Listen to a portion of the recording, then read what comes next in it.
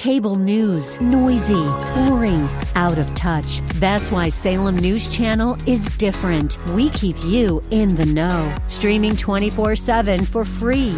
Home to the greatest collection of conservative voices like Dennis Prager, Jay Sekulow, Mike Gallagher, and more. Salem News Channel is unfiltered and unapologetic. Watch anytime, on any screen, at snc.tv and Local Now Channel 525.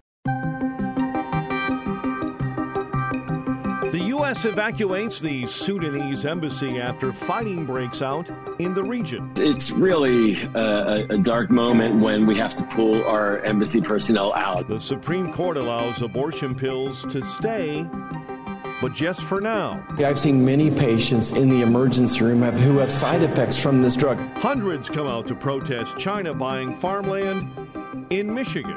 Those places don't want to see us exist anymore. The last thing we need to do is let them buy up farmland.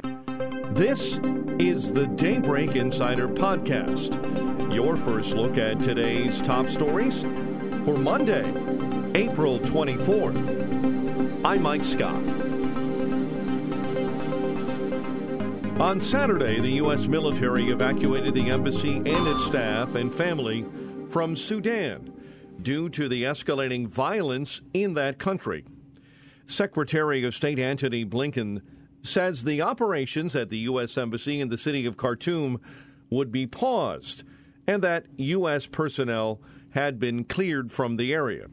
Foreign governments evacuated diplomats, staff, and others from Sudan on Sunday as rival generals battled for a ninth day with no sign of a truce. Daring evacuation of the American embassy in Sudan. U.S. Special Operations Forces, including the Navy's elite SEAL Team 6, were involved in the planning and the execution of the operation.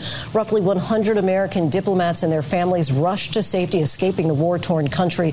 The military using 3 Chinook helicopters in the middle of the night. Those choppers only on the ground for about an hour during the evacuation. Diplomats had been sheltering in place at the embassy compound in the capital of Sudan. There is now no official American presence in the country. President Biden personally signed off on the mission on Friday and ordered it to be carried out as soon as it was safe and feasible.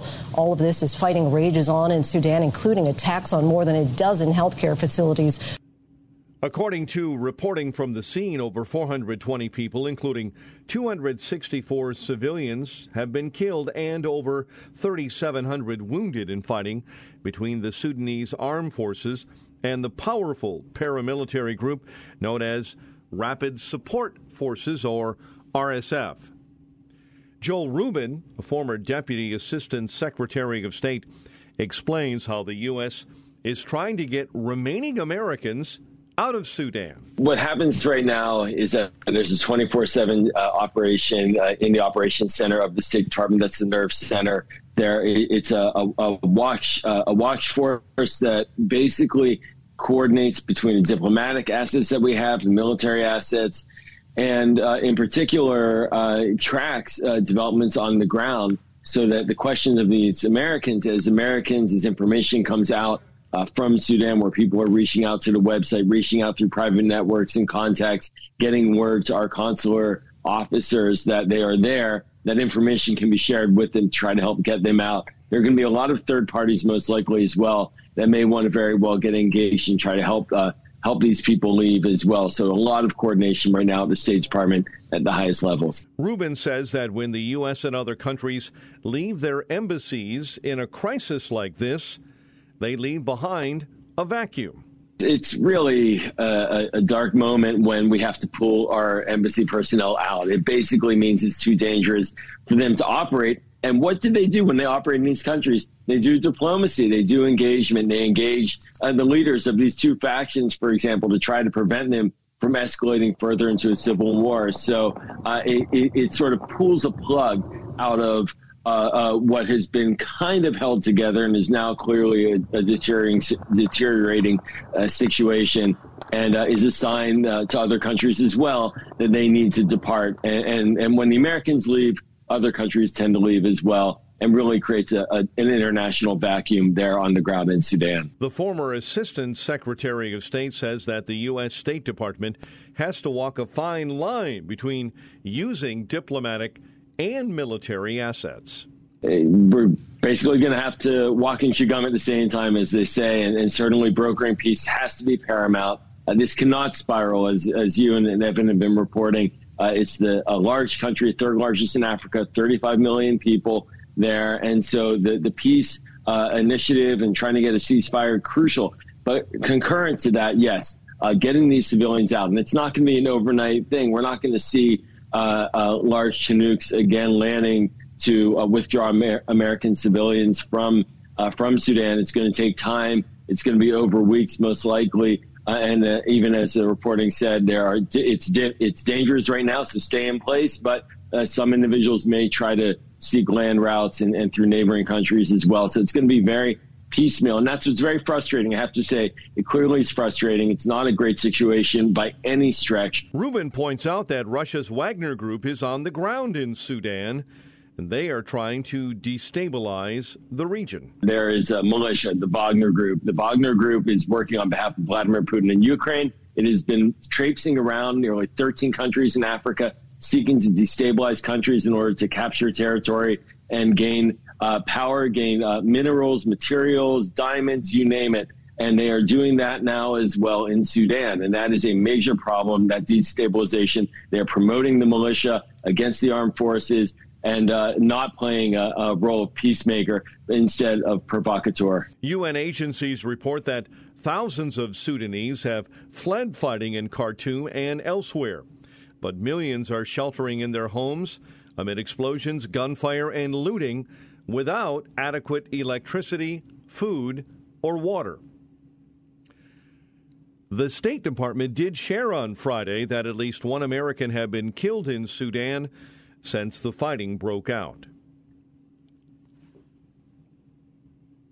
As the war rages on between Russia and Ukraine on the front lines, a new war of technology has been born, with both sides hoping for an advantage with drones and satellites.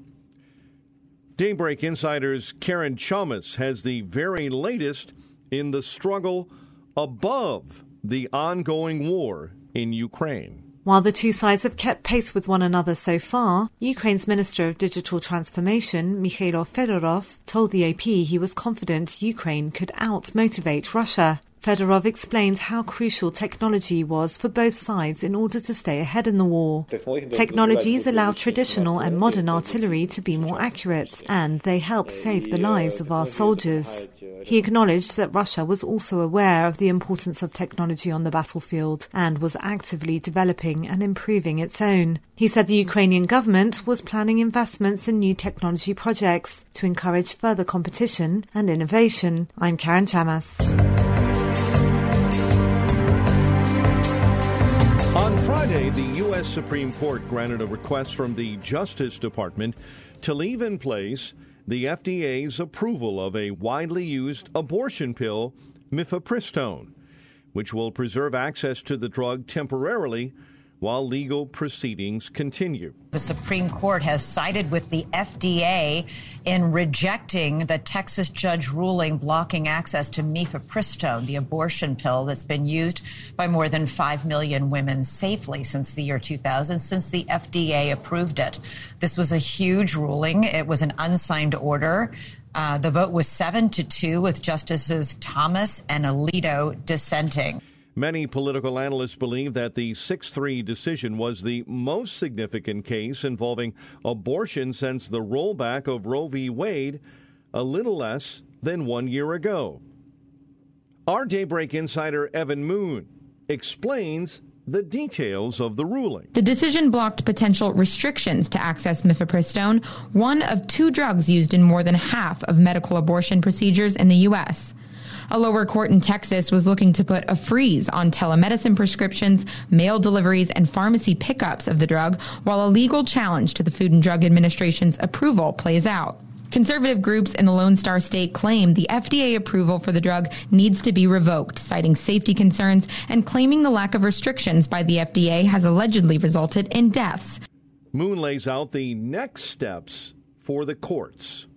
This case now goes back to the Fifth Circuit Court, where both sides will present evidence of the safety or lack thereof that will be examined by a 3-judge panel in Texas.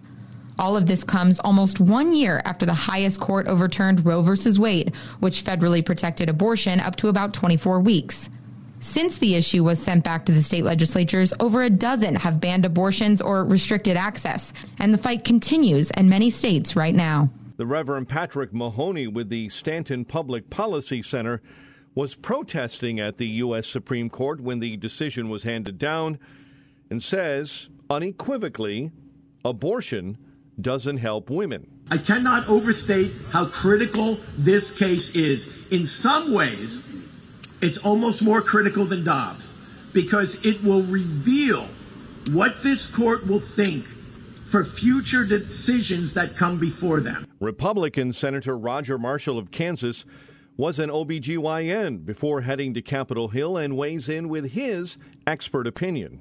My concern right now about the abortion pill is that they're giving it without doing exams on women before they give it, without doing ultrasounds. I think that's below the standard of care. I think that they'll be missing ectopic pregnancies. I think that they'll be giving this abortion pill to a woman who thinks she's 9 weeks and she's really 16 weeks along. I've seen many patients in the emergency room who have side effects from this drug. Medication abortions have become increasingly common and accounted for more than half of all abortions in the U.S. in 2020. That, according to the Centers for Disease Control. Mifepristone is taken in combination with a second medication to terminate a pregnancy through 10 weeks of gestation. A House committee and the New York DA reach a compromise. We get more on this developing story from our Daybreak insider Keith Peters. House Republicans and the Manhattan District Attorney's Office have reached an agreement to end a legal dispute over a House Judiciary Committee inquiry into former President Trump's indictment. Under the agreement, committee members will be able to question former prosecutor Mark Pomerantz under oath next month in Washington, resolving a lawsuit in which District Attorney Alvin Bragg had sought to block Pomerantz from testifying. Among the committee's concessions, Pomerantz will be accompanied by a lawyer from Bragg's office, which is not typically allowed in congressional depositions. Keith Peters reporting.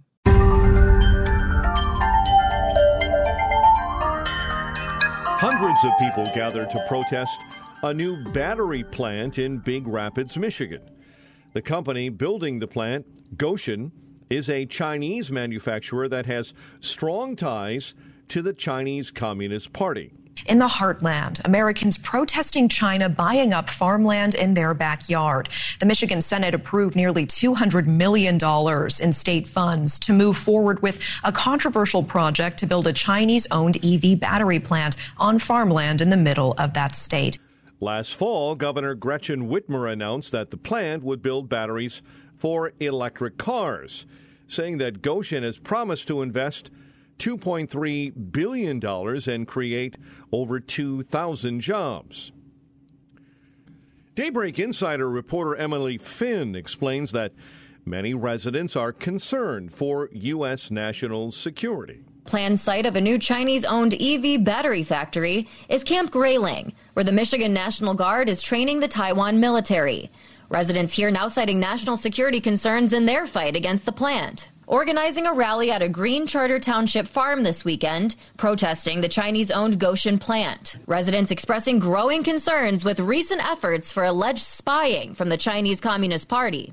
Finn points out that in the last 5 years, Chinese ownership of U.S. land has surged. There are 11 state legislatures throughout the U.S. that are looking to pass laws to limit countries like China's ability to buy up American farmland. And when we break it down by the numbers here, Natasha, there has been a 55% increase of Chinese ownership of American farms in the past 5 years. And according to the USDA, they now control 384,000 acres of agricultural land in total, with about 3/4 of those farms in the South. So these EV battery plants here in Michigan are just shining a renewed light on this ongoing problem our lawmakers are trying to address. Democrat Senator John Tester of Montana has teamed up with Republican Senator Mike Rounds of South Dakota on a bipartisan bill that would ban China from buying up U.S. farmland. Those places don't want to see us exist anymore. The last thing we need to do is let them buy up farmland, which is critical to our food security and to our national security. This Michigan resident and protester says that China is actually America's biggest foe. China's our number one enemy. Number one, Chapman. You don't care, do ya? This Michigan resident is upset that a Chinese communist-owned company is able to build anything in America. And they are getting off on the fact that you guys are okay with Communist Party coming to our backyard. Michigan isn't the only state seeing China buy farmland. It's happening all across the U.S. However, North Dakota residents were able to block one Chinese company from buying land in their community, and this resident offers advice for other Americans. And I tell you, even with the Facebook page that we have now, we've heard from people in Arizona and Florida and Texas, how are you doing this? And my advice is saying you have to be a voice. You have to have the courage to step forward. You have to be you have to form a grassroots group that is willing to fight. A top executive with Goshen North America recently put out a statement saying the company has no ties to the Chinese Communist Party and the company is not influenced by any political party. Despite that statement, community members still fear what would happen if the factory actually comes to central Michigan. Netflix began the year with another burst in subscriber growth that eclipsed analyst projections for the third consecutive year. Daybreak Insider's Jeremy House takes a look at the solid numbers. The results provide further evidence the video streaming service has regained its momentum after a jarring downturn in customers prompted a shakeup. The 1.75 million gain in Netflix subscribers reported for the January to March period was nearly 550,000 more than the average analyst estimate. Although the subscriber increase was smaller than Netflix has historically reported for the first quarter, it was a stark contrast to the loss of 200,000 subscribers that the company sustained at the same time last year. Jeremy House reporting. Ken Potts, one of the last two remaining survivors of the USS Arizona, which sank during attacks on Pearl Harbor in World War II, has died at the age of 102. Daybreak Insider's Julie Walker remembers for us a national hero. Potts died Friday at his Utah home that he shared with his wife of 66 years, according to family friend Randy Stratton, who says, and I quote, Potts had all his marbles, but was having a hard time getting out of bed lately and was just happy to have made it to 102. Several dozen Arizona survivors have had their ashes interred on the sunken battleship so they could join their shipmates, but Potts didn't want that, according to Stratton. He said he got off once, he's not going back. The only remaining survivor from the Arizona is now Luke Hunter at 101, and Stratton worries once he's gone, who tells their stories? I'm Julie Walker. And finally, a Canadian woman awoke to find a large, furry thief in her driveway. Sharon Roselle says she was awakened at 3 a.m. to the sound of her dog barking at a bear breaking into her car and drinking dozens of cans of soda that she left there overnight. Hopefully it didn't wake up like this. One woman in Canada woke up in the middle of the night to find a bear breaking into her vehicle. In search for food, the bear found a sweet treat. In fact, it was the jackpot for him. There were 6 cases of soda inside, and he apparently helped himself to 60-something cans of pop. Roselle, who bought the cans for her food truck, says she had 72 cans of soda in total in the car. The bear drank 69. She recounts how she found the clawed kleptomaniac. The dog was sleeping on the bed with me, so once she went off, I knew instantly it was a bear. She has a way of barking that lets me know that is a bear coming. So I got up and she went to the front door, so I went around that way and turned on the light, and there he was in my car. The Canadian food truck owner explains the way she tried to distract the bear away from her car. Well, I tried pleading to no avail. He was not having any of it. I had to stand there and watch him. I tried psychology. I told him I was hunting bear. That didn't do a thing. My husband was in Vancouver at the time, so I called him, and he said, throw a bucket of cold water on top of it. Roselle jokes that if she had left her husband's whiskey in the car, she may have had to go outside and confront the brazen bear. He kept saying, don't go out there, because I've been known to go out in the past, but I was like, no, I get it. He's in a small space. I won't go out there.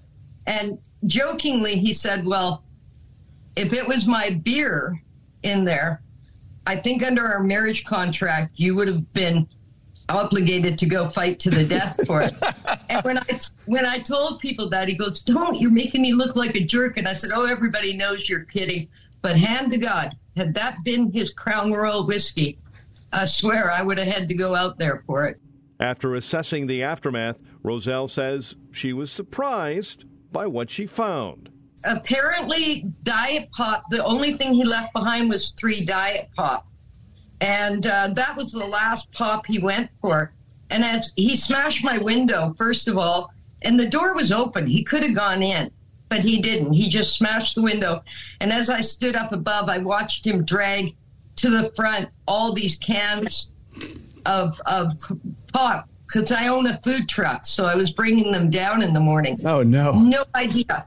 We have bears here all the time, and no idea that they could smell pop through a can until now, and no idea he would sit.